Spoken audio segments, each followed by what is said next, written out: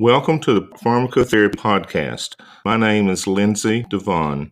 I'm Professor Emeritus of Psychiatry and Behavioral Sciences at the Medical University of South Carolina in Charleston.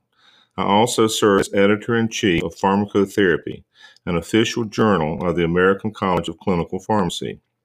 Today, we are talking with Dr. Alexander Levine about his team's paper titled High-Dose Gabapentin for the Treatment of Severe Alcohol Withdrawal Syndrome. Dr. Levine is an assistant professor of pharmacy at University of St. Joseph, Connecticut. His co-authors include Lorna Carrasquillo, Jane Mueller, Mohamed Nunu, Edgar Nault, and Daniel Ibrahim. Dr. Levine, thank you for joining us today and welcome to the podcast. Thanks for having me. It's a pleasure to be here. Dr. Levine, the topic of your research paper in the title, it reflects a major public health problem, the apparent high prevalence of alcohol use disorder. Would you mind providing some perspective for our listeners on how alcohol use disorder relates to alcohol withdrawal syndrome, and how severe is this syndrome that it could be a threat to one's health? Yes, happy to talk about the connection between alcohol use disorder and alcohol withdrawal syndrome.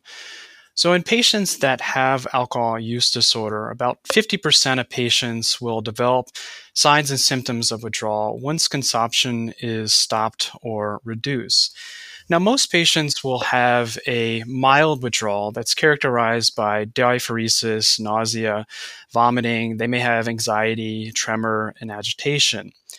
However, in a subset of patients, it can be quite severe where patients require hospitalization secondary to hallucinations. They can develop seizures that are typically brief tonic-clonic seizures, but can be reoccurring. And the most feared complication is that patients will develop delirium tremens, which is characterized by a severe agitated delirium, plus also having signs of alcohol withdrawal syndrome. If delirium tremens is left untreated, this can lead to death, secondary to cardiovascular, metabolic, infectious, or traumatic complication. Now, looking at our own institution, alcohol withdrawal syndrome was a major problem and continues to be one of the main issues for patients to be admitted to the hospital. And of the patients that get admitted to the hospital, several of these patients get readmitted several times throughout the year for the same diagnosis. So this is a very big problem for our institution and probably other institutions as well. And this is what prompted us to form a multidisciplinary group to develop a consistent treatment approach to try to reduce some of the complications from alcohol withdrawal syndrome. It certainly is a threat to health. Well, let me ask you, does a patient necessarily need to have experienced a seizure to be admitted to the hospital? Or if they have a prior history of admissions, is it possible they can, and the healthcare team would expect to see this type of withdrawal phenomena and go ahead and admit someone? Yeah, absolutely. So they don't necessarily have to have a seizure to require admission to the hospital. This happens in a small subset of patients. There's a variety of manifestations that would require admission to the hospital. So just by looking to see if somebody has seizures, it can be predictive of whether or not they're going to have a severe withdrawal. So other things that we are concerned about is really this delirium and this agitation that can lead to other complications. Okay. Well, my understanding from reading of your paper is that treatment is the focus. And you mentioned that benzodiazepines have been a standard of care for alcohol withdrawal syndrome.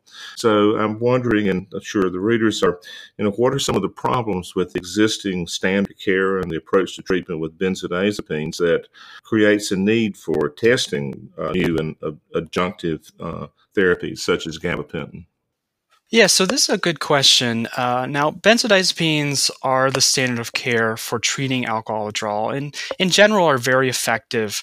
but they're not without their issues, particularly when you look at some of the side effects. So, things that you may encounter is patients having respiratory depression, oversedation, and delirium, and these complications can lead to prolonged hospital length of stay.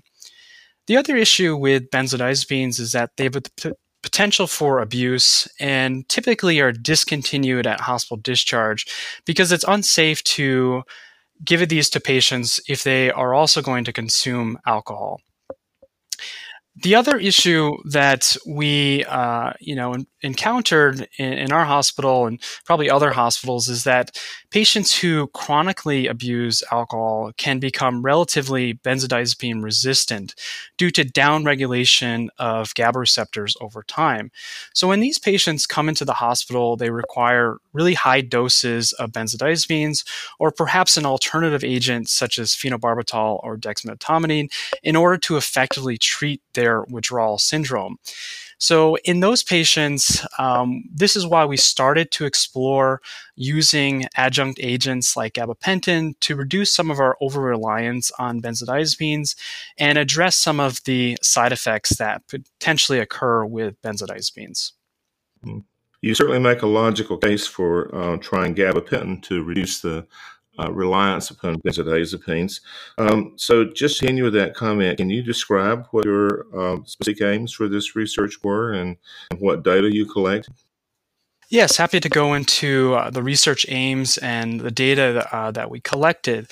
So most of the research that's described gabapentin is in patients with alcohol use disorder.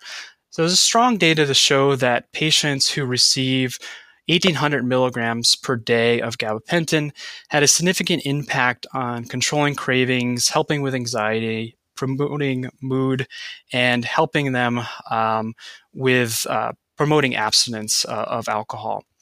But really, we don't have a lot of strong data in the inpatient setting when treating patients' alcohol withdrawal syndrome. Therefore, the purpose of our study was to see if giving high-dose gabapentin, which we defined as giving 1,800 milligrams per day, as 600 milligrams every 8 hours, that was initiated in the first 48 hours, if that would have a significant reduction in benzodiazepine use, if it would lessen alcohol withdrawal syndrome symptoms by looking at CWAS scores, and if it also have an impact on hospital length of stay. In order to measure these endpoints, we collected the total amount of gabapentin and benzodiazepines in the hospital, the CWAS scores in the first 5 days, the total length of hospital stay, and your typical patient demographic information such as gender, race, comorbidities, and baseline laboratory values that would indicate the severity of their alcohol use disorder. Well, those are very laudable and appropriate questions to ask about the use of gabapentin. So let me ask you to describe your results. Yeah, happy to talk about what we found. So, in terms of our primary endpoint, what we found is that patients that received high dose gabapentin compared to a propensity matched cohort resulted in a significant reduction in the total amount of benzodiazepines that were administered in the hospital. As for our secondary endpoints, we found that the gabapentin group had significantly less alcohol withdrawal syndrome symptoms on hospital day 3. They were also less likely to receive benzodiazepines or less benzodiazepines on days 2 and 3, and had a shorter length of stay by about 1.6 days. They had a quicker transfer to a lower level of care, meaning patients went from the ICU to the step down or step down to the floor faster than the control group. And they were also more likely to be discharged home versus going to a rehab or skilled nursing facility. Now, in terms of adverse events, we didn't see any difference in oversedation or delirium or respiratory depression. One patient in the control group did develop a single tonic-clonic seizure, and none of the patients that received gabapentin developed a seizure. Those are impressive results. It makes me wonder if the addition of your data to the excellent database about the use of gabapentin in general treatment of alcohol withdrawal syndrome will change prescribing practices. Do you expect now that more institutions will be adopting high-dose gabapentin for alcohol withdrawal syndrome? I think the data from our study and other similar studies is encouraging. In my experience, gabapentin is well tolerated. It doesn't have the drug-drug interactions that you encounter with other anticonvulsants and some of the major side effects. And in most of the patients that I talk to, it seems to help them with their anxiety, sleep, and control their cravings. So I don't know if it should be fully adopted by all institutions, but certainly institutions that frequently admit alcohol withdrawal syndrome patients or running into issues where they're giving high doses of benzodiazepines or running to issues where they're contending with issues of respiratory depression or some of the delirium from benzodiazepines.